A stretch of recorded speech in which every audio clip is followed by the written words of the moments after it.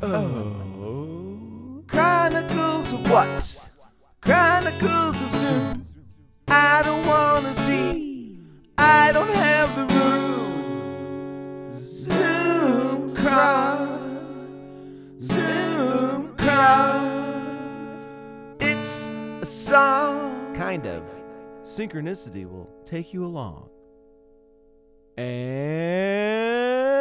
here's your host, Travis William Skink Mateer. Missoula. Okay, welcome to episode 7 of Zoom Chron. The conversation I will be sharing with you today with Tim Adams, should be actually a familiar sounding one to anyone that listened to Tim and I talking week after week on the original version of this podcast called Zoom Town. So that podcast was a lot more focused on local politics, and last week, which would be Tuesday, November 2nd, was the municipal elections. And so after those elections concluded, we are now in a sort of transitionary phase. And so I'm going to be throwing out the conversation that Tim and I had recorded today, which is November 9th, 2021. I'll be putting it out on the Zoom Chron platform feed. I think it's a really interesting conversation that we had, in part because some of the politics surrounding school board policies, things to do with mask mandates, rhetoric versus lawful action taken by a state representative, that kind of stuff. We have a lot of interesting content that we get into in the next hour or so, so please tune in, listen until the end with my conversation with my co-host of Zoomtown, Tim Adams. Thank you so much. Okay, we are recording another episode of Zoomtown. It won't just be Zoomtown though, Tim, because I think this is going to go on the Zoom Chron Mothership podcast. That's short for Zoomtown Chronicles.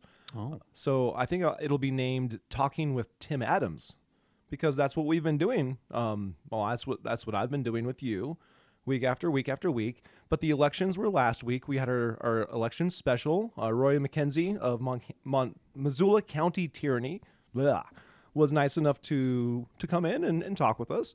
So a three-way conversation was a lot of fun, and we're going to continue talking.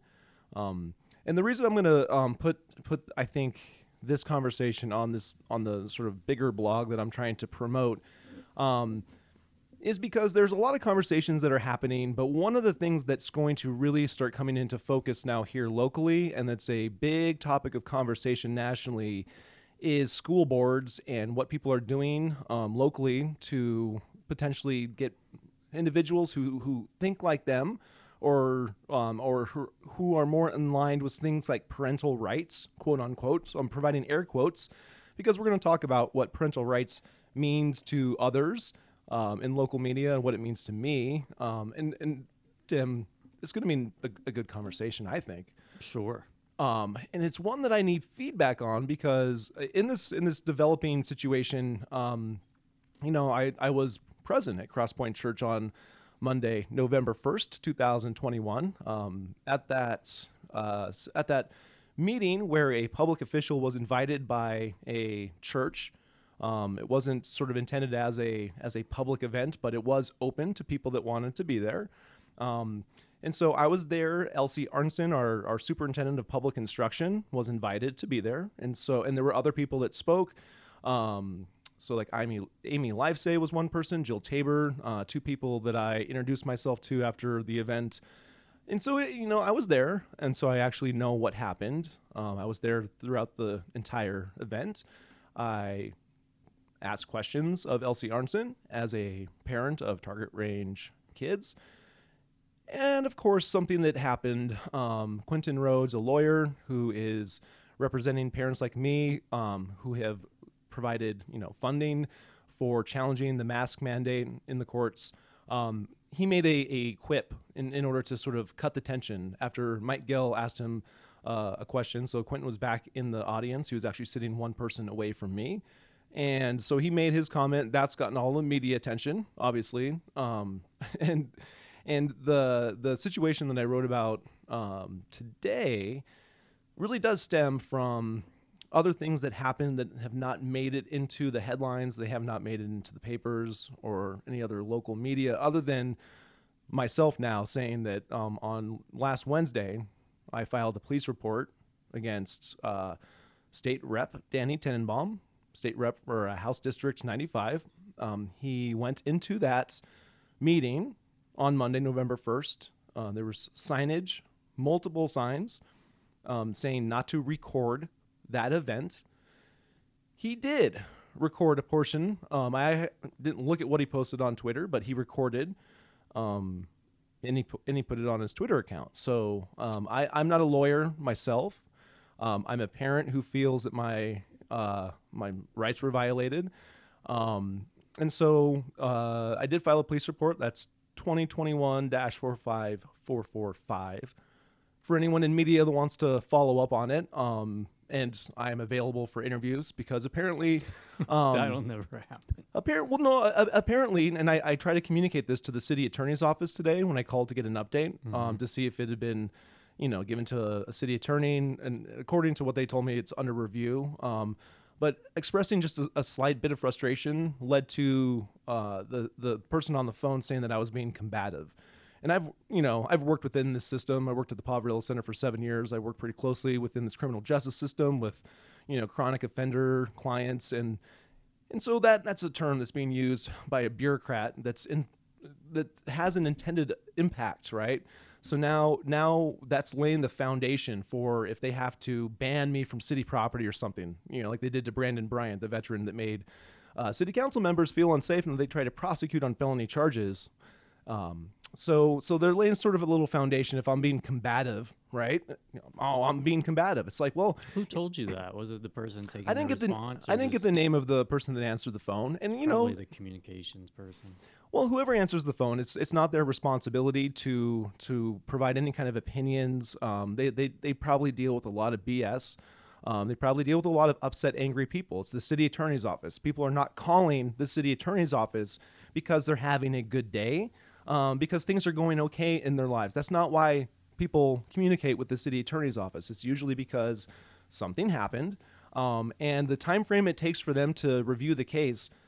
I am being depicted right now, okay, by people like the Montana, or by institutions like the Montana Human Rights Network that was quoted. So Travis McAdam was quoted in a piece by the Daily Montanan. And basically, parents like me that are standing up for quote unquote parental rights, we're just being seduced by a white supremacist movement, right? So any kind of expression that I'm making in terms of I'm a parent of 3 kids. I do have rights, legal rights in that role. And now just basically asserting that in the minds of people that are paying attention to the Montana Human Rights Network. Yeah. So I'm a white supremacist, right? I'm being lured by this movement. That's just, it's very shadowy. It's very shadowy and seductive. Oh, Travis is just walking into the white supremacist trap. He's going to Cross Point Church and State Rep Danny Tenenbaum is just trying to protect me. He's just trying to protect me, Tim. He's looking out for me, right? Maybe not you. Yeah. So I'm frustrated. You can tell. I'm a little worked up, a little upset. I think I kind of have a right to be upset. There's also, I got some feedback from my wife who listened to our last episode and said I should take pauses more and let other people talk more. But just to kind of launch into what I know you're going to be talking about also, part of the conversation that's happening around, what rights are for parents when it comes to masks and when it comes to vaccines. There is a clinic happening at my school, at my kid's school, on Thursday, and there's I think a question of whether or not some people want to have a presence in just opposition to the fact that's happening.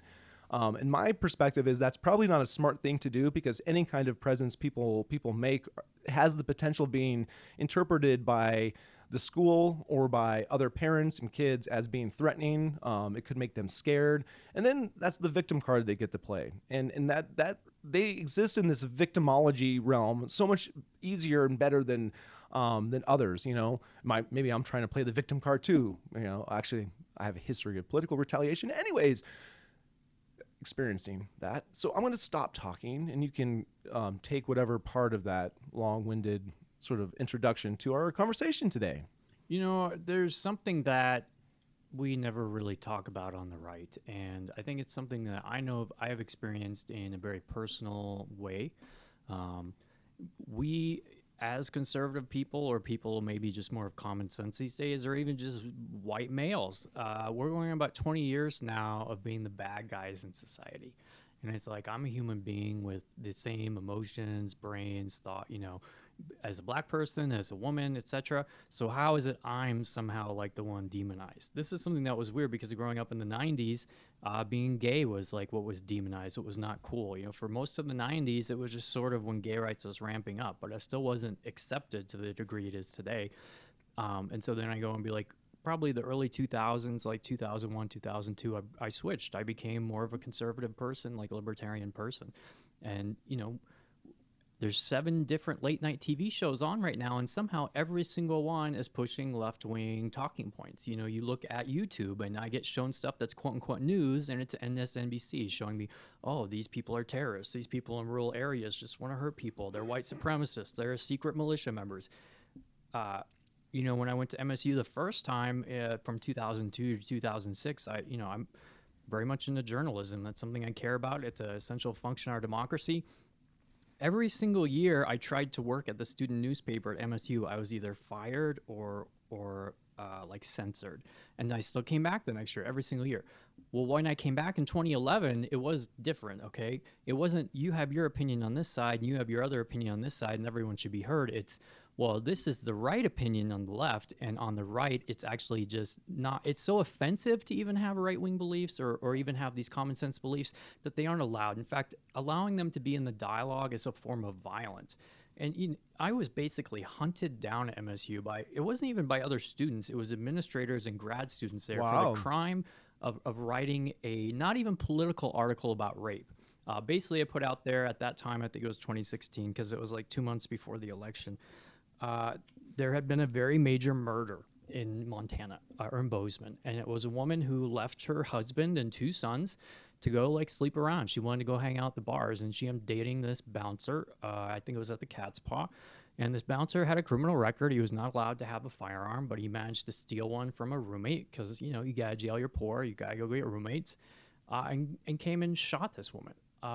And the police there were so incompetent they couldn't even find the guy.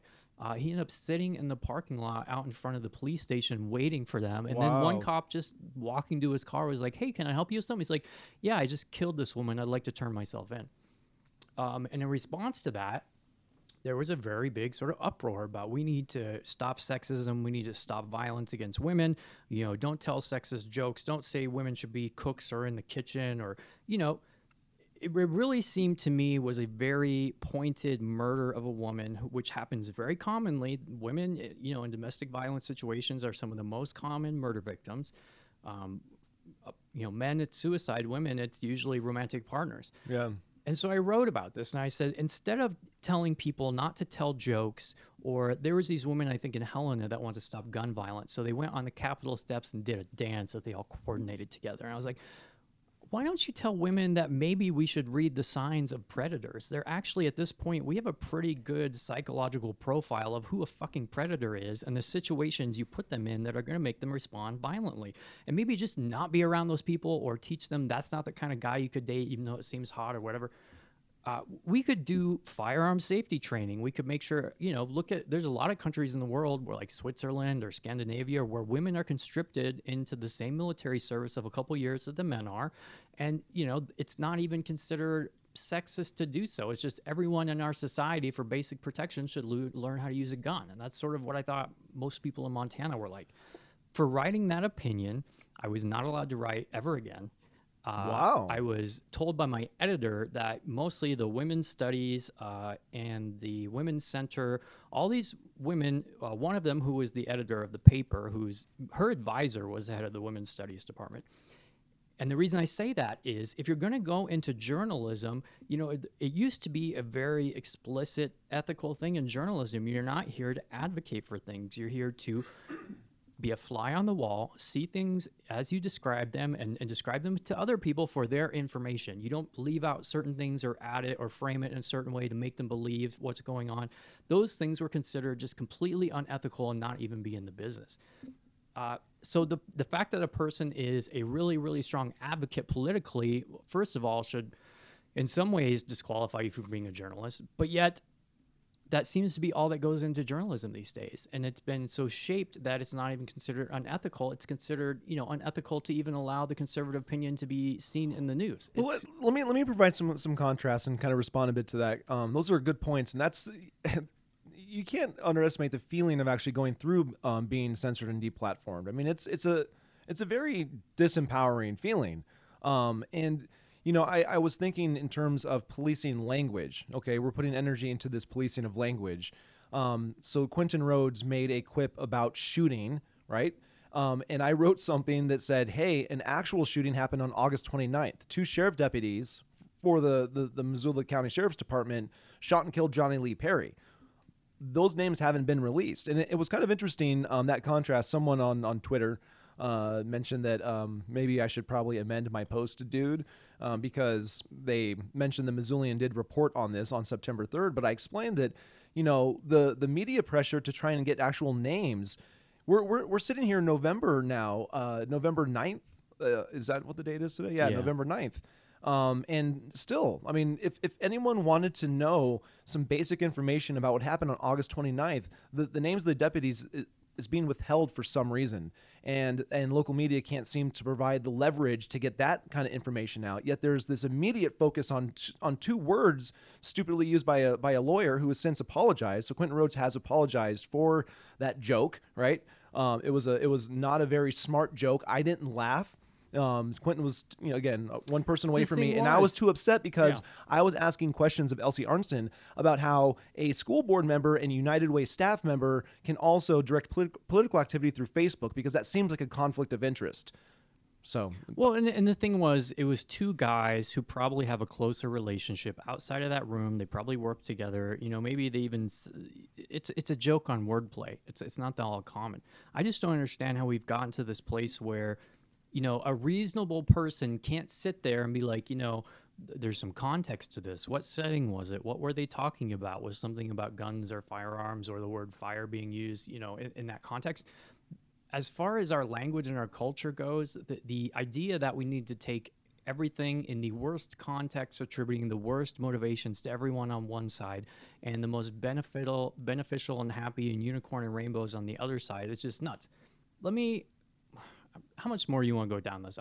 The thing about, because you talk about Twitter, and this is the thing. I'm sitting here, I restarted my Twitter feed, I don't know, a couple months ago, which I haven't been on for years, and I'm just getting to this point of like, I can't even will myself to even look at it, because my mind is curious and I want to learn things and I want to sort of be informed about the world. But there's like 90% of the shit you just see on here is take some little granule of truth and spin it the most extreme way. And I hate to say it, but it's just as common on the right.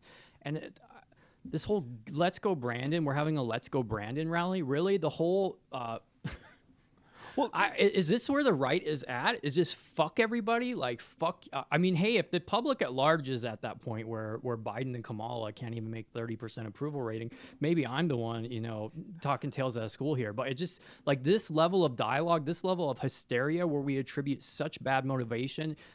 Does anyone actually think Quentin Rhodes was going to go shoot the superintendent of schools? Does anyone think that is a reasonable thing that was actually going to happen? Everyone on Twitter seems to think so. They want him disbarred. They want him brought up before the court. They want, put in handcuffs.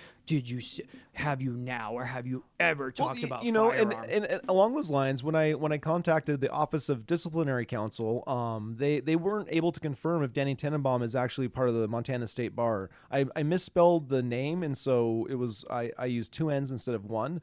And that might be the case, but let's shift away from that, because I certainly want to appear reasonable in the topic matter that I'm able to engage in. Since earlier today I was already a little too frustrated and triggered myself.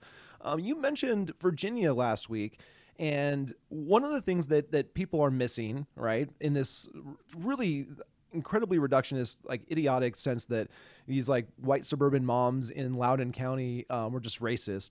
One of the people saying there's something going on here is Matt Taibbi, and he had something up on his Substack, the red pilling of Loudoun County, Virginia. And I'm gonna just read a little bit of this, and then how do you say Terry's last name? McAuliffe. Is it McAuliffe? Okay, yeah. McAuliffe. All right. Okay, the drama that played out, and again, this is Matt Taibbi from his Substack. The drama that played out in upscale Loudoun County, Virginia over the last year or so and cost Democratic candidate Terry McAuliffe the governorship last night is a book waiting to be written. In fact, if companies like HBO or Netflix have any sense, it will soon be a movie as well, because almost every hot-button issue in American national politics was rolled up somewhere in this sprawling, preposterous, rage-filled suburban drama. I have a longer piece on this coming and have to return to the area at least once to follow up, so I can't get into it in depth yet. But as I scan the news from an Amtrak seat on the way back north after watching last night's shocking come-from-a-head loss by McAuliffe, a few things are already clear. McAuliffe's collapse and the corresponding underdog win by private equity titan Glenn Youngkin is already being caricatured nationally using the language of 1980s politics. We're meant to understand that the Loudoun County story, which is too complex to summarize easily but involves furious disputes between local parents and the school board over a variety of issues, including a pair of sexual assaults, was cooked up by Republicans as a cynical dog whistle campaign. Quote, the GOP ran a masterclass on race-based identity politics, wrote CNN's Bakari Sellers. Quote, the return of the Lee Atwater playbook, pretty grim, is how former Harry Reid chief of staff Adam Gentlison put it.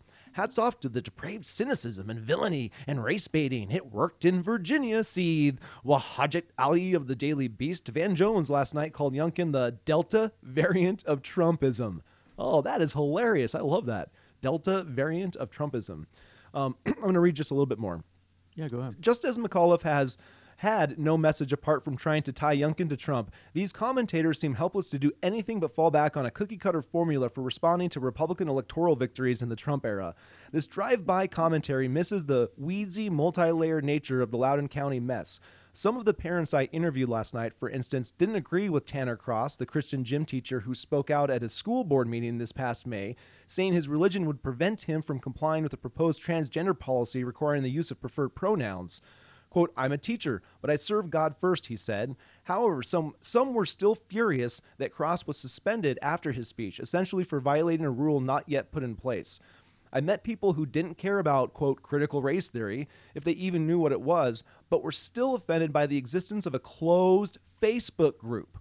Sound familiar? The Anti-Racist Parents of Loudoun County that contains 6 school board members and apparently compiled a list of parents deemed insufficiently supportive of racial equity efforts. Still others were troubled by a controversy involving the process by which an outside consultancy called the Equity Collaborative came to be hired at a cost of roughly $500,000 to conduct an equity assessment based on a report of racial insensitivity at one school.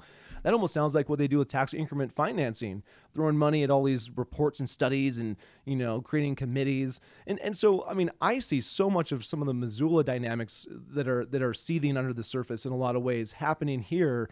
And it was really interesting to read Matt Taibbi put some very specific examples to it, having, you know, actually gone there and, you know, like spoken to people directly. A good way of getting information, by the way, going and talking to people directly. Yeah, because weird. It's so strange that the left currently seems to be so willingly and excitedly out of touch with regular people. I guess the new, 20 years ago, I think this was a really big issue that we had in Montana, and it's why Democrats have been successful here for a long time, is they always painted the right as wacko right, as constitutionalist, gun-toting, militia, et cetera, et cetera. And so they're like, we'll probably do mostly Republican things, but we'll be like nice about it. Right. Like, that's how you get Wasn't that Medicaid the Clinton? expansion. Wasn't that the Clinton? Third way '90s sellout of the Democratic Party. Basically, we'll just continue. We'll take all the corporate money. It's interesting that Youngkin was connected to the Carlyle Group. McAuliffe couldn't really bring that up in the campaign because he's also invested in funds tied to the Carlyle Group. And then, lo and behold, we also have Missoula that had a water company that was owned by the Carlyle Group. Our mayor, probably drunk at the time because he was a alcoholic, active in his abuse of alcohol, doing that handshake with the Carlyle representative, being like, oh, we get a chance to buy the water company, right? When you go get it, oh, we can buy it, right? And they're like, yeah, sure, Mayor. You want a fourth martini? He's like, oh, I love Big Sky Country. Yeah, that's my dramatic imagining of what happened in that lunch boozy meeting. But it's interesting, those kind of connections, and it's also frustrating because a person like me, who was a progressive blogger for many years, now is very much in this new political world where the people that are helping me stand up for my rights, because my 13-year-old, my 11-year-old, my 5-year-old, they're not going to get vaccinated. I know my wife didn't want me to give specific ages to them, but I feel very targeted, having that age range being the age range in which experimental products are being pushed heavily, and that even fucking Big Bird apparently is involved. Would you like to hear a poem, Tim? Sure. Okay, let's read a poem, because one of the things that I bring to this new political realm in which I find myself is a sort of punk rock poetic style. And that's one thing in terms of raising up some of the cultural competency of some groups that may not rock out to poems like I did back in the humanitarian or the days that the university had a belief in the humanities. But I still have that skill set that's been developed at the University of Montana, and by me continuing to write poems and then reading to my children, since that's the thing that I do as a dad, read to my kids. And so here's a poem. All right. I don't think I've titled it yet. It's pretty much, I titled it From Sesame Street to Astro World. All right, here you go. Athletes drop. It's okay. Dum-dums do not correlate. Such a big word for your mouth. Hello, Big Bird. Elmo's down, servicing Gupta for the day. Stab Rosita to keep her safe. If this sounds like psycho talk, you hate abuela and puppy dogs. Maybe you should see a show. Traverse the skull to go astro. See the rapper? Feel the rush? You can't escape. Sacrificial crush. I wish I could laugh like Elmo. I wish that poem was funny, but that poem is not funny. I document what's going on in poems. That's kind of back in the oral tradition days. They would, try and document narrative through using rhyme schemes to help kind of make it easier to memorize and recite orally. And so I look at one of my duties as a poet to archive the madness of what's happening right now.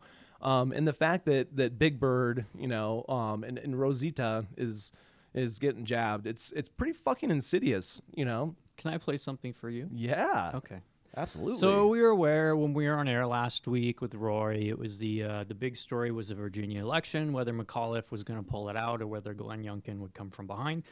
Everyone's calling Glenn Youngkin the new kind of Republican because he just talks about almost nothing but just lets the left look crazy. And I've said that's what Gianforte and Daines have been doing for years, really. Really? Yeah, absolutely. I mean, look, I've been on the ground conservative for a long time now, and our constant call is that we have no actual family values conservatives in the Republican Party much anymore. It's all these middle of the road business Republicans, which in some ways make them hard to extinguish from the Democrats. Well, and they like tax increment financing a lot of times. They do. Yeah, they're more gung-ho on stuff like abortion and gun rights than I personally am. But okay. So the other thing that was happening was there was an election in New Jersey, and the governor of New Jersey almost lost. I think they found a big stack of ballots in the middle of the night to help make sure she didn't lose, but whatever. What letter does she have by her name so I know to be appropriately enraged or supportive? Okay, but lesser news, a New Jersey truck driver who spent a grand total of $150 on his campaign decided to run against the Senate president because he had a personal gripe about, I think it was truckers getting the vaccine. And really? He won. This guy actually, the Democrat raised $1.5 million, did not even spend a quarter of it because he was so sure that he was going to win. He just kept $1 million in his campaign account, but then he lost. So wow. And of course, I don't know if you know many truck drivers. I was a truck driver for a couple years, but this guy was politically involved and had a Twitter account. And surprise, surprise, he had some problematic things in his past. Before you get to that, I have some recent experience with truckers. And the only recent experience is that I'm watching Riverdale. And Riverdale, season 5. I do want to get into the guilty pleasure that is Riverdale because I think it relates. We But should do a Friday one. we should. We should. I'm on season 2 of that show. Okay, I want to play just this. Oh, hold on. I have my line in muted. Well, we shouldn't. If you're on season 2, I don't want to give you spoilers. So, I'm only going back because I heard how crazy it was. The truck driver who shocked people in New Jersey when he beat the state's Senate president in Tuesday's election is suddenly facing calls to resign. The GOP newcomer Ed Durr is apologizing for posting anti-Islamic and transphobic content on his social media accounts. Our local NBC station in Philly dug up some of Durr's old posts. In one, he called the Prophet Muhammad a pedophile and said Muslims are fools. In another post, he called a trans person an offensive term, shim, combining both she and him. Okay, now I will say these tweets in context make a little more sense. So the first one, he says, Muhammad was a pedophile. Islam is a false religion. Only fools will follow Muslim teachings. It is a culture of hate. And let me read the second one here. In another post, he called a Of course, the she/him shim wants no prisons. Shim should be in one. Hashtag traitor. I don't really know what that was referring to. But cancel. It doesn't matter. Cancel. End him. Stop him. Conclude his ability to speak, breathe, think, walk, talk, and other things that I might not be thinking of.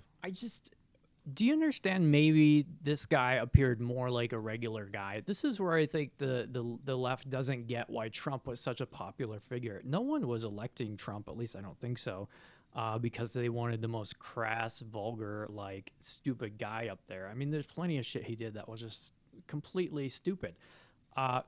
But because if you're an actual working person who's worked, other than a university or a really high level of an office or outside of a prep school, you meet people of all different personalities. You get, oh, this person's really quiet. This person's really bombastic. This person's a braggart. This person, you see a wide swath of people to actually get enough life experience to put that in context. And it's like all these things where they take one little word out of a tweet or this little gotcha thing, and they just construct a narrative out of it. It's almost, I don't know how to live in this world where so much of what I'm supposed to believe is completely made up. I have to accept.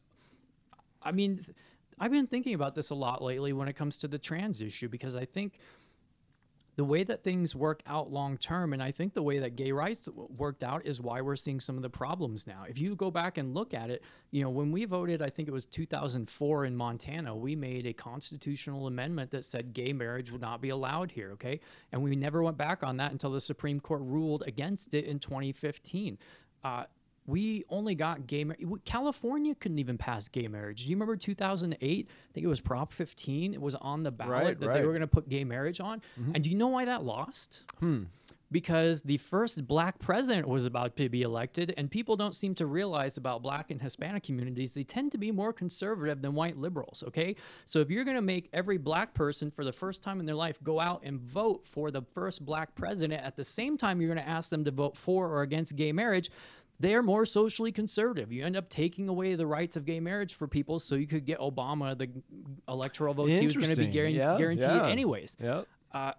It's okay. So the reason that's important is because now when you have this trans issue, they're tackling it in the exact same way that they tackle gay rights. Gay people just exist. They're just like you and me. They just happen to be attracted to other people. We wouldn't want them to not have fulfilling lives, so they should be able to get the same civil rights of marriage as straight people. Therefore, we should have gay marriage, okay? So then we take that argument to the trans community, and that's what the trans community is trying to do, is right? It's like, we're just regular people. We just happen to identify, with a different gender than that we are assigned at birth, and therefore we should get all the same sort of rights. And somehow you take that to like a place of gender doesn't exist for men and women. To tell, first of all, people, when 99% of people who are ever going to be born in the history of human beings, they're not going to have an incongruency between what they are born as their sex and what they end up presenting in their life as their gender, okay? I don't know how to like adequately express the fact that this idea of gay rights and tied into trans rights, it was accepted by fiat. It was not something that people voted on. It was handed down by the Supreme Court. And I'm fine with that, that we have that system of rights. But I think when you go to trying to get people to accept things on the ground, when you tell people you have to accept this because a court and a judge said so, versus coming to them and trying to convince them and trying to get them on your side, I think it leaves a very different impression psychologically and mentally on the population, because we really feel in almost every part of our life that this small minority of people, whether it be the rich or the connected or the elites or the people who are woke, they're just on high, allowing this new moral framework to fall down like manna and rain from the sky on the poor unwashed, and just let us soak up. I really was so transphobic until I just danced with a rainbow on, and now I just want to make out with a it's so, I don't understand their thinking. It's all by fiat and like control of the schools and control of the media. It's all done by bullying and ostracization of and if you're not affected by that, if you're not scared of it, if you don't have anything to lose from it, then you're just sitting here like, this is stupid. Why are people falling for someone this? that is trying to understand the thinking continues to be Michael Schellenberger. And so this great quote that I found from one of his recent pieces, I will read really quickly, because one of the things that has to be acknowledged that won't be, unfortunately, is that this is a new religion. The wokest sort of mentality is a new religion, and so they are truly, for our own good, in their minds, trying to impose a sort of dogmatic religious thought upon others, right? And so here's a quote from Schellenberger. Unlike traditional religion, woke victimology seeks not universal morality and laws, but rather one aimed at dismantling, quote, the system. It is for this reason that progressives are narrowly concerned with African Americans killed by the police rather than with the 30 times more African Americans killed by civilians. And the narrow concern among progressives for victims of, quote, the system is why progressives in San Francisco are allowing hundreds of people to die every year from drug overdose deaths, since the alternative requires working with the system. Progressive activists on CRT, that's critical race theory, criminal justice, and climate change don't believe, in my experience, that they are adherents to a new religion, but rather that they are more compassionate and more moral than those who hold more traditional views. And that lack of self-awareness is part of why victimology is so powerful, but it may also be what makes it politically vulnerable. And then I added, and so this is part of a post, and I'll add this in the show notes. The true believers in woke are definitely vulnerable politically. That may not seem to be the case in Missoula, where two socialist-leaning candidates won municipal races, but I think that has more to do with the totally inept Republican leadership of Von Dean Kopetsky in Missoula County than it does the strength of candidates like Daniel Carlino, the starry-eyed youngster who is eager to stop the climate from changing now that he's a Missoula City Council virtue signaler. Well, I should eat my words on that one. When I'm wrong, I'm wrong. I'm willing to say I didn't think Daniel Carlino was going to win, And but he he did. stuck around. He's faced quite a bit of adversity, if you want to be fair about it, even from within his own side, who was willing to kick him out of his own house just to try to get him to not run. So maybe that kudos- lit a fire under his ass, because he's out yeah. there putting signs up and talking to people, and now he's on the city council. So good for you, man. I don't know you personally, but you've obviously, this is the thing about the New Jersey truck driver is, like, if you run a really good fucking campaign and you put your nose down to the grindstone, you can still win something, especially when the other side is so complacent and lazy and uncurious about the world that they won't even know you're doing it. And Daniel Carlino... That's what I hoped Jacob Elder's campaign was going to be. Obviously wasn't. Exactly. And that was your pointed criticism early on, is that there seemed to be a lack of a ground game. Carlino was recording videos. He was going out into multiple locations around town, clearly knocking doors, clearly getting probably more yard signs than any other candidate out there.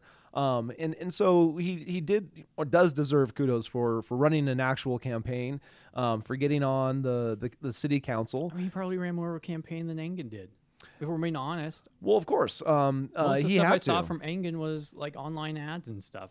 You think John Engen's walking doors? The problem though is ultimately any solutions that he's going to represent is going to require the largesse of federal money coming from the trillions and trillions of dollars that's going to be conjured and thrown at us to solve the climate crisis. And so if Daniel Carlino wants to make some substantial change around environmental pollution and problematic situations, then he can help be supportive of collaborative volunteer efforts to clean up the reserve street camps. That's something that actually there's some common ground there potentially. And I hope that Daniel Carlino, from running the tough race that he ran, understands why it was tough. And that's because the political establishment doesn't like progressives. They will, like TC's comment that we read last week, they'll smile and listen to you, not really intending to take it seriously and stab you in the back first chance they get. So the sort of 90s third way Clinton-esque Democrats in Missoula continue to be the power structure here. The ones that now have to deal with two sort of socialist-leaning candidates, and really what that means, for locals, I don't know. Daniel Carlino brought some good attention to the Airbnb hollowing out of the housing situation, but my concern is he'll just look for more subsidies from government, more solutions from government to solve the problem. And really what the problem is an insidious public-private partnership approach now that gives a lot of power to both sides as they use each other to hide. So that public-private partnership is something I hope people like Daniel Carlino can see as fascism, because that is what Mussolini was talking about when he was talking about corporatism, is this power elite that work within this corporate structure, where government and the private sector are basically hand in hand. Well, we'll see if he lasts. I think, in my opinion, watching the city council here in Missoula, I've seen it at least half a dozen times I can think of where someone is really bright-eyed and bushy-eyed and gets on that council, and then they figure out they have 6 other people they need to convince before they can get any chance of anything happening.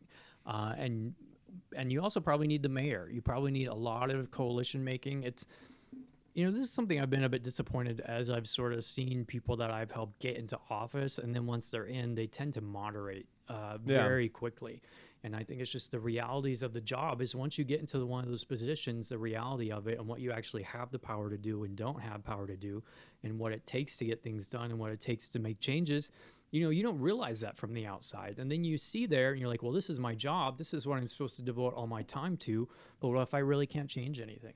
But you're also in physical proximity to the people now that are making those policy decisions. And so Jesse Ramos, being one of the lone conservatives for many election cycles, although he did make some inroads in terms of more friendly relationships with some city council members that thought differently, they made it not just difficult for him in terms of policy decisions, right?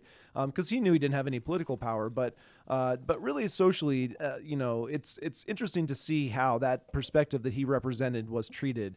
And part of that perspective then bled over to the public, the dirty, rotten public, when they started making criticisms, again, in person at city council. This is pre-pandemic when you were allowed to be in front of your royal lords around that half circle Inquisition type situation you have when you go and talk to the city council members. And the public was, when they first started making their noise known, back in October of 2019 and November of 2019, it was interesting because there was an idea that maybe they were hired from Jesse Ramos, that this was a conservative ploy, to put up a bunch of people that were going to criticize the public use of tax increment financing. And it's funny because that sort of projection, thinking that this kind of outrage couldn't be grassroots, that is part of the political blindness that continues to happen among this political establishment in this town and then nationally. Is you were thinking that people like my wife, and I don't want to bring up her as a bellwether, but she is not as politically obnoxious as I am in being very outspoken in public in my opinions. She's a lot more reasonable, and it's just really looking at that impact in her life of what's going to protect her and the thing that she cares most about, which is her kids, right? Our family is her focus. And she is almost daily, I think, sort of mystified that Greg Gianforte is someone that she supports as governor, because although she did not vote for him and has not really voted, I think in my mind, well, I don't want to speak for who she's voted for in terms of political party, but we've both been pretty liberal in our upbringing. I got a humanities creative writing degree at the University of Montana, and I was a progressive blogger. again, I'll say that again just because it mystifies me that I'm in this situation now where I just by standing up for my rights as a dad, I'm being seen as a white supremacist by someone like Travis McAdams, who's studied this for many years at the Montana Human Rights Network. And that's what happens when you stand up for your parental rights, Tim, in Montana. You're a white fucking supremacist. Blows my mind. It just comes from such a place of insecurity, and that's really just how I view it. Is they only can be around people that think the way they do. They need constant validation that what they're thinking is right. Well, let me read this quote really quick, because I don't want to just be saying this off the cuff. This is what I put in my blog post today, and it's a quote from the Daily Montanan. Travis McAdam with the Montana Human Rights Network said the parental rights movement isn't new and has percolated amongst anti-government groups for years. The movement has resurfaced recently as frustrations mount over the pandemic and its restrictions. After the Montana legislature took action to limit the power of local health boards, he said the fight to rally conservatives shifted to school boards. McAdam is the director of combating white nationalism and defending democracy at the Montana Human Rights Network and has been with the group for 20 years. Quote, parental rights have become another tool to recruit community members to show up and protest mask mandates and other things, McAdam said. Quote, extremist anti-government folks like Eamon Bundy have seized upon the pandemic as a divisive issue to come into communities and further the division and recruit new members. So he name drops Eamon Bundy. Ammon Bundy. This is where you have become. I mean, this is no person who is lived or from Montana or lived outside of maybe like Bozeman has the kind of lack of self-awareness that it takes to write these kind of things. If you really believe that, parents concerned about the vaccines or the masks or what they're being taught in school as far as inherent racism is a problem, and you want to voice those concerns or be better informed, to be labeled as far-right militia groups in the terms of like Ammon Bundy, would you ever listen to that? Would you ever pick up the Missoulian again? Would you ever? I mean, you have to whole hog buy this already. It's not meant to convince you. It's meant to scare you into believe this or be labeled. Like, that's all it says. Absolutely. You and I don't want to move too far, but there's another clip I want to play, and it's kind of about another topic, and that's the Kyle Rittenhouse trial. But it does feed right into this because it's yet another example where people in these ivory towers are making snap judgments about a situation. And that's where I think a trial is a good thing, because in a courtroom, you don't just get to say bullshit. You don't get to call people names and be right. You have to prove your case in front of a jury under the parameters and legal precedents as enforced by the judge, okay? And so you can't just go out and do this. So if you're not following the Kyle Rittenhouse trial, he was a young man who I think went to Wisconsin. He showed up to Kenosha, right, to protect private property rights from what he perceived as efforts by organized groups, Antifa, Black Lives Matter, to really violate private property rights and cause mayhem and destruction. So he shows up armed to protect those rights, correct? Yeah, there's a lot of things you're going to hear in this, and they're taken so completely out of context. Because if you know Wisconsin, and I think it's Illinois is the one just south of it, there's many communities in there. So it'd be like if you lived in El Paso and you went down to like Juarez or somewhere, you just walked across the border. Well, they're saying he crossed state lines with a semi-automatic weapon or whatever it is. Well, it was pretty common. People cross that state line there to do shopping and go places all the time. He was trained as a medic, so he was during the day. There's footage of him helping to repair some of the damage that was done the previous night by the Jacob Blake riots. And this night he was out working as a medic, but he had a whole firearm, was an AR-15. It looks like some sort of assault rifle. And people started coming up trying to hit him with the skateboard. One guy just blatantly aimed a pistol right in his face, and he killed two guys, and the third one, he blew his arm clean off. And so the prosecution, who decided they were going to prosecute him for murder and attempted murder on this third guy, basically went up And I was very surprised because typically you're not going to put anyone on the stand, especially if they're a linchpin of your case, unless you've like walked them through everything. There are no surprises. You know the answer to every question they're going to be asked. And I just saw the headline basically that the entire case was sort of, collapsed by the testimony then of this person that was put on the witness stand. Yeah, he was asked by the defense attorney if he had held up his gun and like aimed it at him before he was shot. So this is the guy who was shot in the arm. Right, so he had actually picked up a pistol and aimed it at Kyle Rittenhouse, who at this point was actually on the ground. He had been like surrounded by several people and like sort of side attacked in his periphery and had been taken to the ground. So he's even in a more vulnerable position. And Lying this guy prone, yeah. admits that while he was on the ground, he like picked up his pistol and like aimed it at him. And so Kyle Rittenhouse shot back. Seems to me a pretty clear indicator of self-defense, and the fact that this is being prosecuted all, kind of smacks of whether this is malicious or not. But the thing I want to play is this supercut of MSNBC, primarily people and liberals, talking about Kyle Rittenhouse before this trial Narrative control. Let's take a listen. Kenosha shooter, Kyle Rittenhouse, he murdered 2 people, by the way. Rittenhouse is basically what you would have had in a school shooter.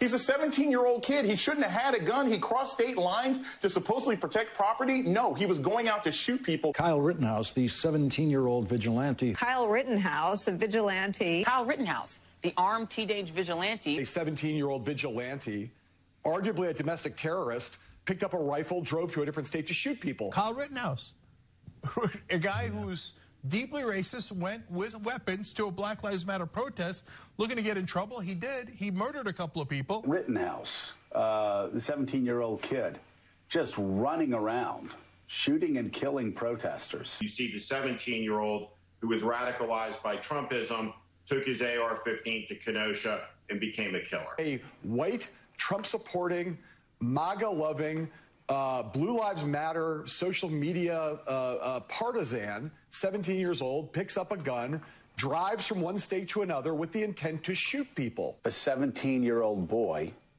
who drove across state lines with an AR-15 and started shooting people up, including a guy with a skateboard. Kyle Rittenhouse, who has killed protesters, unarmed protesters. Rittenhouse, a 17-year-old that went with a weapon into the middle of protests and then provoked people and then shot and killed them. Kyle Rittenhouse is the enemy. A boy from out of state drives up to the state with an AR-15 around his neck, shoots and kills a couple of people, shooting wildly, running around, acting like rent-a-cop. Drove across state. A man, 7 feet tall, with 4 arms and 7 bazookas, going, raping, pillaging, destroying. The wreckage left. It will take months to rebuild. Let's build back better, Tim. This is the level of hysteria we're at, and this is what is kind of... Well, why do you support 7 feet tall monsters with 4 fucking bazookas? Why do you want to go on a shooting rampage at schools, Tim? I mean, no... I was being hyperbolic and joking, by the way, because is that the soundbite that can be used, right? Is that the like little piece that's like taken out of context and... No, because listening, it almost reminded me of your stuff about Big Bird and the credibility of the media, because this is the same thing. I don't know why CNN would be trotting out Sanjay Gupta. He apparently just gets spanked on the ass by Joe Rogan a couple of weeks ago about his complete lack of standing up for science on his own network, and then he crawled back and like begged Don Lemon. But it really is horse medicine, isn't it? Tell me it is. So let me pinch my nipples. Will you tell me it's horse medicine? Oh, I will. Yeah, I rub will. the bean. Tell me how bad conservatives are. They hate we really love democracy more. Yeah, they're going across state lines, an imaginary line. A gun went across. Oh. Tim, are you getting aroused? Oh my goodness! That's why I'm back on Twitter. Yeah. Well, and this is a good chance to segue from Gupta to Riverdale, because... Can I say one more thing? Oh, of course. The reason this pissed me off the most is because it started an article I read from the Associated Press. Okay, the Associated Press is supposed to be the gold star of the internet, and when they described this just a couple days ago, they said Kyle Rittenhouse, quote unquote, gunned down people. Okay, he was on the ground on his ass. How is he gunning down anyone? Yeah. Like the language, yeah, if I told you a crazy MAGA supporting police person crossed state lines with AR-15 to gun down the poor Black Lives Matter protesters, like, you're like, yeah, that guy's a friggin' psycho. Oh my gosh, he took a gun. Like, but then you just hear like a normal description of it. It's like, oh, that's not what I thought it was at all. Projection of force in an information war. One of the strategies is to just demoralize the other side. And so, when someone that's not bought into the MSNBC, sort of propaganda mouthpiece stuff. I mean, listening to that's just god awful. Especially after listening to you talk about some of the actual facts of the case in a not hyperbolic manner, right? And so the way that the Gupta kind of relates to Riverdale, Riverdale is interesting, not just because they find, the most beautiful actors and actresses to play the sort of archetypal characters of Archie and Veronica and Betty and Jughead Jones. It's interesting because of the way they do bring in the sort of current narratives and then place it into this Riverdale sort of hyper-modernized environment. And one of the funny things about season 5, I don't know if this is too much of a spoiler, but it might be. Season 5? Season 5 is on Netflix, and that's what I've been binge watching for the last week. But it's funny because one of the bad guys is Hiram Lodge, right? And so Hiram Lodge, was a son of a shoe shiner. He changed his name because he kind of bought in with the mob early on, and now he's trying to destroy Riverdale because of some vendetta. But one of the things that he's promoting is this south of Riverdale town called Sodale, and it made me think of. Do you remember Sobro in Missoula? So as they were pitching all this new development with the new hotel that replaced the Merc in downtown Missoula, south of Broadway, where all this new cool restaurants and hip development was happening, there was an effort to kind of brand it as Sobro, south of Broadway, Sobro. It wasn't going to stick because they haven't totally sucked the soul out of this town quite yet. But in Sodale is a complete fake. It's just like a mirage to invest money in. It's not real. But Sodale is being used to suck the life out of Riverdale. And so when Archie comes back from war and Jughead comes back from being an alcoholic writer, and everyone's coming back to try and save the school and save the town, Hiram Lodge disincorporates the town, but they get the school, they privatize the school so that they're not relying on public funding, and they're able to cobble enough together so that they can bring a little bit of hope. And it's like, you don't want that hope. And Hiram Lodge knows you don't want this town to have a little shred of hope, because you can start building things around that hope. And what Sanjay fucking Gupta did when he went in Rogan and got his ass kicked by Rogan, he actually gave people like me a little bit of hope. Because Rogan has the money and the platform to sit Sanjay Gupta down and be like, listen, motherfucker, you want some attention and some of my media, hype, but I'm gonna tell you how it is, because this is my podcast and my world. And he's like, I can afford people medicine, motherfucker. And it made me think of what you were talking about, weeks and weeks ago, about this whole horse dewormer thing being a socioeconomic sort of label, and part of what Rogan's able to do is not only does he have money, he can afford the best treatment. And so it just highlights CNN's smear against him as being that much more disgusting, that they want to try and depict what for some people is a reality of going off brand or going to the quote veterinarian or something to get antibiotics or something like that. So it was very interesting. And that's why I wanted to insert just a little bit of Riverdale to sort of bounce off that Gupta. And I want to circle you back to South Park, because I know you haven't watched it in years, but I'm really hoping there's a new season coming out. I should look. But there is an episode a few seasons ago where they start gentrifying South Park, and so they bring a Whole Foods. I am very aware of this. It's been mentioned to me by multiple people that this is some of the best cultural critique from South Park. They've done. They went a little nuts on the Trump, but I'll give them credit. I don't even think it was invalid criticism. Gentrification is ripe for that kind of mockery. Some of the roots to the modern sense of gentrification go back to people like Richard Florida and New Urbanism. And part of my interest and focus is how artists really do make places hip and cool, and then the money and capital comes in and sort of sucks the life out of it. So there's been an interesting dynamic over the years in many different locations where places like the Hip Strip, just south of downtown, that place is rapidly being destroyed. It's very sad. Oh, yeah, Hobnob's closing. I think the bead store is closing. I've actually, before we moved back over here, whoever owns those like studio and 1-bedroom condos right above there. We Fontaine. stayed in one of those. Yeah, I don't know. They rent them as Airbnbs. They're nice to stay in, but they're no one local actually lives there. Some of them are Airbnb. Are they all Airbnb? I thought most of them were. now? There's like half a dozen there. Let me play you the Interesting. South Park treatment of this, because there's a guy who names City Walk, the Asian guy. He's one of Okay. the old characters here. He decides he wants to gentrify his part of town because no one's coming to City Walk anymore. So he does this commercial. Oh, I gotta actually turn it up. Exciting place where people can gather to shop, experience, and grow. This is an all-new food and nightlife district. This is Shitty Pot Town. Where else but Shitty Pot Town can you get all the shitty hot spots and shitty food that South Park is known for? In the mood for some local seafood? Red Lobster has all the freshest from Colorado's many oceans. Or if a handcrafted ale is more your thing, head on down to Skeeter's Bar for a local ale like a Coors and a Coors Right. And then, of course, there's a Shitty Walk, South Park's historic Asian fusion landmark featuring shitty chicken and a shitty sour soup. The state-of-the-art toilet is designed for men and women and is a great place for you to squeeze out all the shitty food you've enjoyed. Now South Park has another neighborhood to mingle and relax. Shitty Pot Town. Welcome home. So, that's funny. We should do one of those. This is where, I need to get my video skills way better, because you could just tell so much more of a story in something like that. So it's like Shitty Pot Town. One of the things that immediately popped in my head is Missoula has Welcome to TIFF.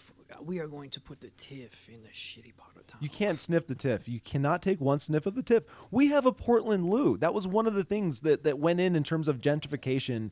Is this fancy bathroom, and I'm trying to look for something online to remind myself of how ridiculous that was, because it cost I think $30,000. And for a long time, it wasn't even really open to the public. Let me see if I can find something about that. But it's it is a phenomenon, gentrification specifically, that people I think are becoming more aware of the dynamics that are leading to their increased financial insecurity and what they're feeling about what they can do. And with all of the tensions and stressors that are existing now, supply chains sort of looking like they're collapsing. Apparently, Christmas is going to get canceled because gifts from China might not be coming in time. Oh, we might have to those learn truckers. the true meaning of Christmas. It's those truckers again. I know, stupid truckers. Why don't you just work forever for nothing? But so we might other topics you wanted to touch on. What are we at time wise I don't in terms know. of We're like 45 minutes. We're only 45 minutes, man. We got to at least hit we're an so hour. efficient at our ranting these days that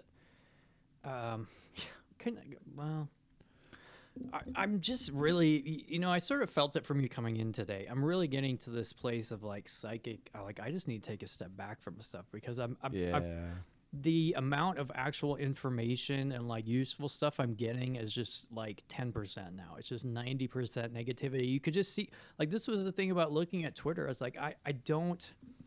What do I have to contribute here? Does anyone here actually listen to me? I'd say there's two categories of people I even care about on Twitter. And one of those is scientists who I've known for 20 years, who I really trust and have got me into statistics. There's a couple on there. I started studying statistics 20 years ago because I started learning about our retired engineers who were actually going through the climate change data at that point, which is 20 years old, and showing why it was wrong and showing why it was missing. And so that really got me interested in mathematics and statistics at the time. And so there's people I still follow. Other than that, it just seems like the same thing over and over and over. I love going to the Steve Daines post or the Ryan Zinke post. There's so many pissed off, angry people, and it's usually the same people too. Half of them are anonymous or have pictures of animals. Half of them don't even live in Montana, but really have strong opinions about Ryan Zinke and Steve Daines. It's what does this bring to my fucking life, man? The other day here at Zootown Arts Community Center, the community radio station was tabling, and so they're looking for people to be DJs on community radio. Oh. And I was asking them if they could ever do a call-in show. I know a lot of times you have to have that delay in case naughty words are said, because that would be FCC regulated. what they're doing. But community radio is sort of a fun idea. But trying to keep the eye on projects and things you can do that are productive. I look at networking and just some of the stuff that I've been researching regionally is just fascinating to me.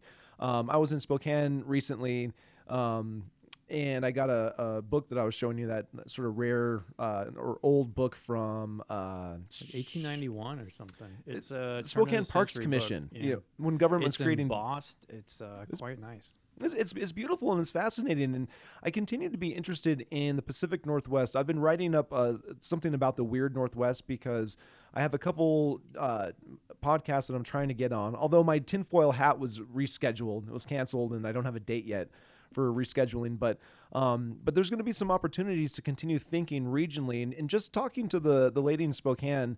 One of the things I mentioned to her is getting information over mountain passes, like Pony Express style, trying to get food and resources in cold weather months. I mean, these kind of tangible things that might actually be a part of our near future at some point.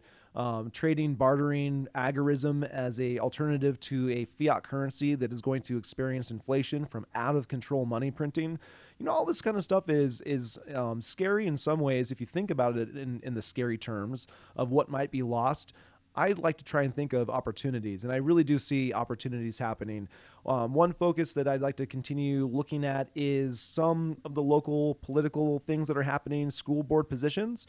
There will be, I think, 6 open school board positions next spring, and I do think that the establishment here in this town is concerned that the organizing will get more effective from people that don't have the same feelings about imposing a woke cult on the rest of us. Okay, so here's the thing. I think in most situations, any reasonable person can be convinced that they probably need to get the vaccine, okay? Especially if you're older, especially if you have a health condition, there's a lot of comorbidities. I think it's an easier sell. However, kids, 5-year-old kids, I mean, I assume every poll on TV is basically under samples the conservative by position by at least 10 points now. I don't know too many conservative people that don't even just hang up on pollsters. When they say, only 21% of parents feel comfortable getting their kids vaccinated, that's a pretty big hurdle to overcome. And yet it seems to indicate a humongous gap between the public at large, who's going to be affected by these policies, and the people themselves in power. And I think the people in power, they're automatically, because they don't want to be seen as heartless, always going to advocate what is the safety position, quote unquote, the safe position, which is the vaccines. I think for regular people who now been living almost 2 years in this COVID hell that we've been experiencing together, thanks to Fauci and the Chinese, that's a really hard sell. And I don't know how you go when over 70% of people, including people who would normally be on your side, how you sell that to them. And I don't think you can do it by force. I think the more you try to force this issue and not convince, you're going to harden people in that 70% not believing the kids should get vaccinated. Well, when I was talking to Superintendent Heather Schmidt, so she's the superintendent of Target Range. Target Range is separate from Missoula County Public Schools, but my understanding is they take the direction from MCPS. Oh, they do? I didn't know that. Are there other schools like that? I just assume everything in the county was under MCPS. No. I don't know enough about the nuances. I just know the Target Range is separate, and that is a really good thing in a lot of ways because it's provided more flexibility for the school to do and try things. And so sometimes that scaled down situation can be good. And I was frustrated to see that Heather Schmidt essentially last week put the school on a higher alert because of the words that came out of Quentin Rhodes' mouth, essentially. And so, last week I called her and left a message, and she got back to me Friday, right as I was waking up from a nap.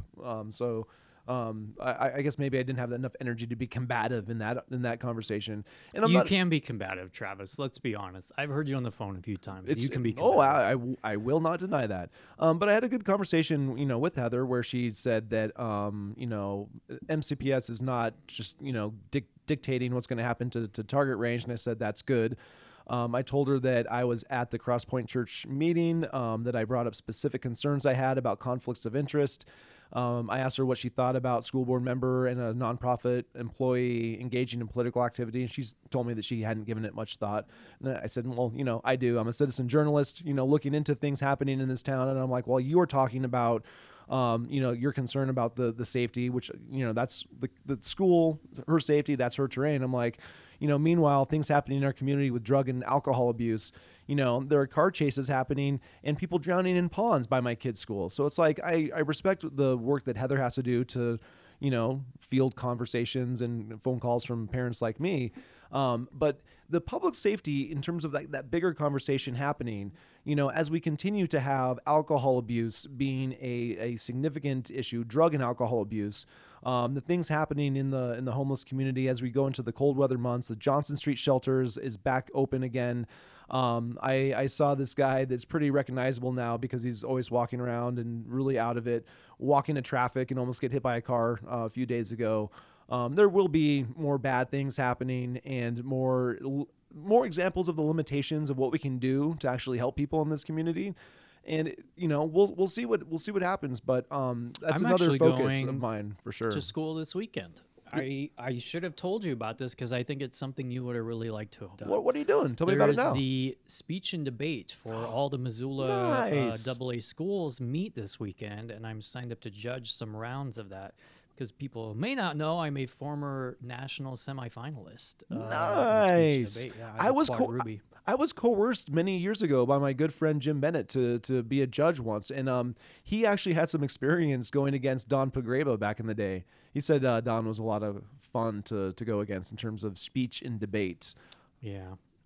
There's something else that happened in the last week that you may not be aware of, or you may, and that is the redistricting commission has mostly settled on their final map. I may have to look this up because I think the hearing was today where they decided it 100%. But in a very surprising move to me, the Democrat donor, Mahlon Smith, who was appointed by the Supreme Court after Sheila Stearns stepped down, the redistricting commission traditionally has 2 Democrats, 2 Republicans, and then 1 independent as sort of a referee between the 2. It sort of seems logical to me that after winning 9 of the last 10 statewide offices in the last 2 election cycles, Republicans should kind of get carte blanche to draw their map. Spoils is sort of a thing we have in American democracy. You win, you get to make some rules for winning. But she crossed over, and this, I think, was a compromise map. I just sent you a picture of this. Have you seen it? Are you familiar with what the map looks like? How our new district's going to look? I saw I read some of the feedback in terms of what people were saying. So was Kalispell split? What went to the east? This one, okay, so to try to describe it to people listening, most of the West is in its district. So Bozeman, Butte, Missoula, and Kalispell are all going to be in the Western District, as well as all the smaller counties up in the Northwest, the Canadian border, the Idaho border, pretty much everything with Idaho it touches is in the Western District. And in order to achieve that, they are going to put Helena, which is another Democratic stronghold, in the east. So Helena, Great Falls, Billings, all of eastern Montana, most of the Highline, like north. The county that got split ended up being Pondera County, which to me, I'm assuming they just sort of roped the other reservation. Is that the one that's into in the west. Is that the one that's in the north, Pondera? That sort of. Yeah. So you see Kalispell, and then to the east of one, the one that split half green, half yellow. Gotcha. MTN News and my Twitter, other people have had this. And for people unaware of Montana, it's a similar kind of setup, culturally that Washington State has, where a lot of the higher density population and more liberally leaning population is in the western part of the state, whereas the eastern part of the state tends to be a little bit more rural, agrarian, kind of conservative based. Yeah, and the reason this is important also is because, as I said, whoever wins gets to make the rules. The Democrats have been experts at winning nothing but finding power and making rules. I mean, that's why the whole judiciary is basically run by the Democrats now. The thing that was kind of surprising to me is just, I've lived pretty much most of the last 20 years either in Bozeman and Missoula. And if you don't know what the legislative map for the 100 legislative districts looks like in Montana, they're very gerrymandered to help the Democrats. In almost every situation, it looks almost like a wagon wheel where you take about a big urban center in the middle of Missoula or Bozeman, and you wrap out about 40% of the rural community. So that way you can make sure that the Democrat wins that district, and then the Republicans are always going to be the losers in that district. And you can draw. They get the scraps. I would say the Democrats have at least 3 to 5 extra seats in the way that they just carve up these communities with the colleges. Mm-hmm. However, especially during COVID, especially with the big enrollment drop at U of M, they have not been able to rely on that strategy as much. So in pretty much my entire time I've lived in Montana, I've always had to vote in a losing district because I was always part of this suburban or rural part that got wrapped into Bozeman by the university. I mean, my parents somehow are in Sealy Lake, Montana, 50 miles away, and they're still wrapped down into the rattlesnake. That was how they it are. was. Yeah, in Bozeman, too. I lived like 10 miles southeast of town, and because they know that's where they're big, reliable. They go up, they give people pizza, they take them on a bus, tell them they're fighting climate change, tell them to vote, and that's like, a good portion of their base, quote unquote. Yeah. So I don't know, I just Interesting, found this really interesting. interesting. I haven't actually run the numbers to see how flexible the 2 districts are. It looks like I would have to get down to precinct level data to do that, so I just haven't Well, yet. and but- if people do want to wade through the toxicity that is Twitter, you are doing good work putting information out there, putting numbers, trying to understand some of the updates with the DPHHS Oh, yeah, do you and wanna with talk the about any of that? Yeah, we should touch on that for sure, because one of the challenges as a big state with a lot of geography and not a lot of people, we got about 1 million people in the entire state of Montana. When we get the national headlines of being one of the worst places with COVID infections, and I don't always speak about the COVID in correct terms. I liked Roy. He has a much better way of being more specific in his conversations about all these cases. And one of the terms I focus, though, on is per capita, right? And so trends can sort of explode in ways in smaller population states that can maybe skew a person's thinking in terms of what the actual on the ground reality is. And Do you want so to hear part of this meeting? It looks like it's going on as we speak. Possible for people wanting to submit maps. So the chair is speaking right now. That interest in this process. is this over the congressional maps? Yeah, I guess I didn't actually get to it, but she shocked everyone by engaged crossing to vote make with the sure Republican that we compromise. can give them some direction as to let's what So we this is want. her speaking. Oh, they might be still be taking Madam comment. Chair, I would hope the criteria, again, people should understand, that's why we went through this long process to get these criteria, is that This is Joe we first went Lamson, through the one of the Congress, Dem and then we members. also adopted the legislative things, and so I would urge the public, look to those first, because any map that I certainly evaluate, that's the first place I start. So, thank you. Commissioner Miller. Madam Chair, I don't think that I don't think it should be required that people who want to submit a map submit a 100 district map. But I do think it should be strongly encouraged by us that they submit a larger region of districts. She's speaking through a rather mask. than It's a bit hard to hear. And that doesn't put a limit on it. People can submit whatever they want, just like they can come before us and say whatever they want. Anyway, funny thing happened to me on the way up here. That was some sausage making happening. In the drive-through at Taco John's grabbing lunch before I came in, and the guy in front of me was wearing a mask in his car, and then he rolled down his window and kept the mask on to talk to the speaker at the drive-through, and I was like, and then he gets up to the drive-through and takes the mask off and like hands the lady cash. So I was like, I don't understand. Yeah, no, that's a little confounding. You're scared of the speaker in your car. I don't know. I don't know. But yeah, so the summary of what I tried to get in there is we probably have the 2 districts drawn. This will be the first time since I've been of voting age where we're actually 2 Montana districts, since we haven't had it for 30 years, thanks to immigration. But, that's kind of a interesting little thing that actually, do you want to talk about? Let me. When we sat down and had lunch on Friday. Oh, I was actually just going to bring it up. Should we talk about our heated conversation about We did have a bit of a heated conversation because I'm not generally a Ryan Zinke fan. I kind of go back and forth, but his ties to out of state and his sort of corrupt government and the fact that he wouldn't even say the words Donald Trump in 2016 while running for Congress and hasn't stopped saying it since just kind of makes me think he's not principled. So another Democrat, Tom Winter, who was in the Montana Ledge, and one of his claims to fame is is carrying like a Trump district as a Democrat. He's sort of in that same mold that's been traditional Democrat for a few decades now, of Steve Bullock, of Brian Schweitzer, of John Tester, moderate white guy who just seems reasonable about things, but really wants to put forward some sort of populist Democratic ideals. So I was telling you and Roy, because we were having lunch that day, I would consider voting for a Tom Winter over a Ryan Zinke, and he's probably going to be. That's probably going to be the matchup. And Roy and I were horrified. Well, the other two, Cora Newman and Lori Bishop, and actually Monica Tranel is also running. So, oh yeah, interesting. What's also interesting is I think one of them is actually from Helena. So the way that they drew the map, it might actually take one of those out of their district, but. Yep. So that was my thing, was at least this guy seemed to be like saying actual things that would concern voters in Montana, instead of just reporting talking points from Fox News, which is what Ryan Zinke seems kind of content to do right now. So I've reported a bit on Tom Winter over the last couple of years, and I had a chance to talk to him in person because there's some connections there. Talked to someone at a wedding, turned out to be his mom. I think it was his mom. And so I talked to him about Medicaid and the way that Medicaid could be framed as sort of a pro law enforcement bill because of the way that Medicaid covers case management services for people that might be in crisis. And so I had this whole thing, and I'm not going to get into some of my specific points for being kind of cynical, but some of the stuff that I have covered, one of the more recent ones was February 19th, 2021. And the title of this post is "The Montana Post and Missoulian Allowed Democrat Tom Winter to Spread Misinformation About Violence at the Capitol on January 6th. So in an op-ed that Tom Winter had run in the Missoulian, this is the quote, "Our governor made his name assaulting a reporter." He's referring to Gianforte, who assaulted a reporter.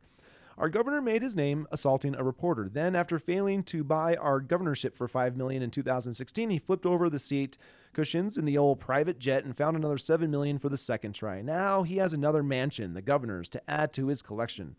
His former employee, our very own Senator Daines, incited a violent coup attempt against our democracy.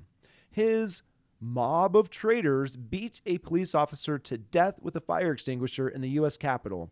And then there's Rep. Rosendale, eagerly along for the seditionist ride, grinning like a 58-year-old schoolboy anytime Fox News needs a talking head to shout conspiratorial lunacy." And so in that same post, so that's Tom Winter. That's Tom Winter in an op-ed run in the Missoulian about the January 6th coup attempt. I also wanted to mention in that post that I wrote about how he was sniffing TIF opportunity to enrich his property investment with public money. So this is another quote. "A U.S. congressional candidate from Missoula plans to build 8 to 10 three-story high-end townhomes in downtown Missoula near the Clark Fork River. On Thursday, the Missoula Redevelopment Agency's board voted unanimously to allow Tom Winter to proceed with work on deconstructing the older houses at 322 Levasseur Street. Winter plans on submitting an application in July for tax increment financing. Yeehaw! Assistance for deconstruction of 2 buildings and for required public infrastructure upgrade at the site. And the Thursday vote allows him to move forward without prejudicing a future application." So my bias, which I have them, is against people using tax increment financing at this point. Because I really, my position would be tax increment financing needs to end. I don't care what letters or I don't care at this point what the justification is for needing to use it. Missoula is a Zoom town. We are experiencing rapid gentrification, a hollowing out of the people that are serving the wealthy coffees and foods. We don't have that sort of infrastructure left. And so anyone that's adding to that negative housing pressure by thinking that it's great to use some public money to recoup the cost of deconstruction so you can build some fucking townhomes and condos, I'll tell you a little story. I know some artists, and there was a deep desire by an artist to build a condo out of cardboard boxes. And so we went around town to get some supplies, and we went to Ace, and we got some spray paint. And was this recent? This was recent. This was was go to Ace, man. This was on Friday. This guy's a big vaccine guy. I heard about that, but anyways, I was buying some tape and some spray paint. And then I eagerly was talking to the cashier about whether or not they had some boxes. And I told the cashier, I'm like, listen, we really like condos and we're going to build some condos, artist impressions of condos. And we think all of Missoula should be a condo. Okay. And I was saying this in this kind of like, I don't know if this guy's being really just crazy or if he's really that excited about condos, but if he's making them out of cardboard boxes, probably not. Then this woman behind us laughed. She was laughing. And any kind of encouragement I get like that, I'm just like, you must like condos as much as we like condos. And she was like, you guys are great. That's hilarious. I'm like, well, we're really going to want to like see condos everywhere. And she's like, well, I just moved from Seattle. And yeah, I know what you guys are saying about it all changing like that. And it's kind of like, well, I didn't say this to her at the time, being like, well, I hope you respect the fact that we don't want your Seattle here. Maybe she's a nice Seattle person. I don't want to judge. She laughed, and so that made me feel good. And so maybe I'll just leave it at that. But it's getting to the point where that is my bias. And so, well, I'm going to rebuke you. Oh, because I'm reading this op-ed, and he goes on to say some other things. Quote, Republicans have successfully painted Democrats as the party of coastal elites, but who do they serve? They're decontrusting our state, rebuilding it in service to their out-of-state donors. This was written, I think, February is about 3 weeks after the January 6th stuff happened. Oh, okay. Democrats aren't blameless. We forgot our allegiance to working families. We ignored the pain of voters suffering through decades of stagnant wages because taxing the rich is a tough sell to wealthy donors. What we call moderation in closed-door meetings looks like callousness to the voters, and it was. And then we lost. We lost bad to very bad people. The voters saw our buzzwords, performative beer drinking, and lack of substance policy as they were, condescension. Instead, they chose the Republicans' gleeful, I got mine violence. At least they looked like they had the courage to fight a broken system. And rather than examining ourselves and our motives, rather than asking if our moderation we were supporting the exploitation of working Montanans, we turned on them. Wow. Good job, Tom Winter. I mean, at this point, I don't feel like I really identify with either party. And that's where it's like, traditionally, I would be on this conservative side, but it's become so knee-jerk, like, fuck you back. It's like, that's not the side I want to take. It's just fuck that guy. Tim, like, that's not how I want government to run. Tim, how hilarious is it that, you know, I'm over here, former progressive blogger, bashing the Democrat, and you're over there reading some encouraging, insightful commentary from this guy that indicates not all of them are completely idiotic when it comes to being a little aware of what they're doing to turn off voters. So kudos. This is the problem. How do you win a primary without taking on crazy on yourself, okay? Yeah. How do you get through a primary unless the only way that Democrats traditionally get through these primaries and to be like moderate enough to actually win is they go to their base and like, we need someone who can win. This person is too far left. We can't elect Bernie Sanders. They'll never vote for a socialist, and then Donald Trump will win. We can't elect Bernie Sanders. Then, you know, it's moderates or I would say especially like Montana Democrats, they tend to be keenly aware of who can win a statewide election and who can't, okay? Well, that used to seem like the case. There was a reason no one really helped Bryce Bennett with this campaign or Shane Morageau with this campaign. You know, they were probably going to start out the thing, especially of how badly they lost in 2016. It was going to be a hard sell. And that's why it's also kind of surprising that Carlino won. But, you know, that same process of getting yourself out there in front of voters and trying over and over till they remember your name, it does work, but it doesn't work with these people who, I don't know. Well, I'm interested in school board positions being open and what it's going to take to run a potential campaign with the disadvantage of conservatives in this town having little to no narrative control when it comes to legacy media. One of the things that might need to happen, and this is very self-serving, this is blatant self-interest, is, hey, candidates, come long-form media style on a podcast run by Tim and Travis. Well, but that's the kind of conversations that I'm looking for to better understand where someone might come from. Is not just that you can maybe talk for an hour, but that you would actually be willing to subject yourself to a long-form, conversation. I think you and I have shown that we are able to at least, talk and consider different points of view. I know I can be wrong. There's a lot of areas in which I really hope actually that I'm wrong. And you and I both have come from different political backgrounds, but we really, I think, are I think we're pretty reasonable when it comes down to it. Talking about just our opinions and beliefs and experiences that formed those opinions and beliefs. And also, This is what's so hard about all this is you need to sort of balance like traditional wisdom about campaigns and everything, while also with what's going on in the current moment. And, you know, what happened in the current moment, Missoula, was 3 judges that decided to run their campaigns with the same themes and the same treasure and the same looking signs, all won their races. Yep. So even one competent person apparently was able to get most of the municipal judiciary elected exactly as they'd like it to see. For people not aware of that particular local race, it was a very interesting thing where 3 public defenders ran a race with 3 identical styled signs and the same consulting firm, Westridge Creative. And now they will be taking what I think what people would assume is a shared vision, although they were careful to assert individual opinions. But they will be taking municipal courts. Apparently the direction away from Kathleen Jenks, who was a big meanie. Yeah, and one of them is so tough on crime that despite leaving his car completely unlocked, that's right, because he was so excited to go to his victory party, that when he came back out to drive home slightly later, a homeless woman had crawled inside to sleep in a warm place, and he called the cops and had her cited. So good job, Missoula. I mean, black guy gets killed in Minnesota, you'll be out there on the courthouse lawn protesting your fucking lungs out. But a black guy gets killed in Missoula streets every single week. I haven't seen one protest yet. So way to live by your principles, man. And this is the amazing thing. This is the amazing thing to me is that the lack of accountability he took in securing his private property, his car, resulted in someone taking advantage of that and what could be seen as a crime of opportunity, but for someone that lacks a consistent home, could be seen also as a desperate move of survival. And in order to rectify this situation, he wasn't able to rely on his own verbal skills. Someone that's even as a lawyer, and now a judge. Yeah, he wasn't able to talk compellingly to this. Or maybe he didn't have the patience because it was 2 in the morning and he wanted to go home. Yeah, and luckily law enforcement was there to help him. And we'll see where that goes. On the flip side, I was at a local establishment that I like to patronize frequently because they kick ass and they know my name. And they're fantastic people. And there was someone making a stink a bit, right? She's pretty unstable.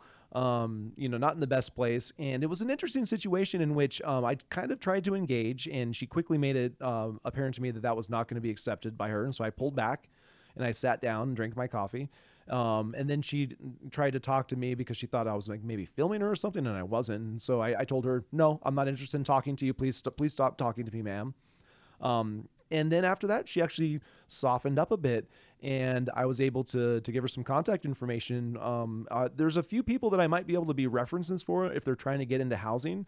And another thing I wanted to mention before we wrap up today, I did put out a interview I did with Jeff Roach. And so the audio was not the greatest. I think I had the speakers actually putting some output so that there was a little bit of an echo. But one of the things I'd wanted to do, and I want to continue looking for opportunities to do, is to bring some of those voices in if possible. Jeff used to work at the Wilma. He's been here since 1988. So he was able to kind of share some of those experiences from working in the elevator, the manually operated elevator.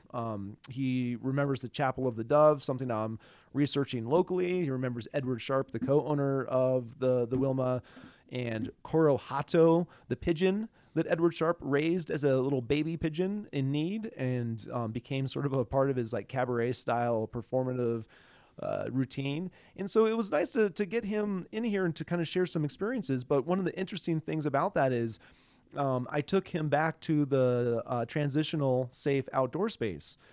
He's currently a resident out there living in a tent. He has a cat, and his cat was in the tent when I got him out there. Jeff is living out there? Yep. So he's a resident of the TSOS.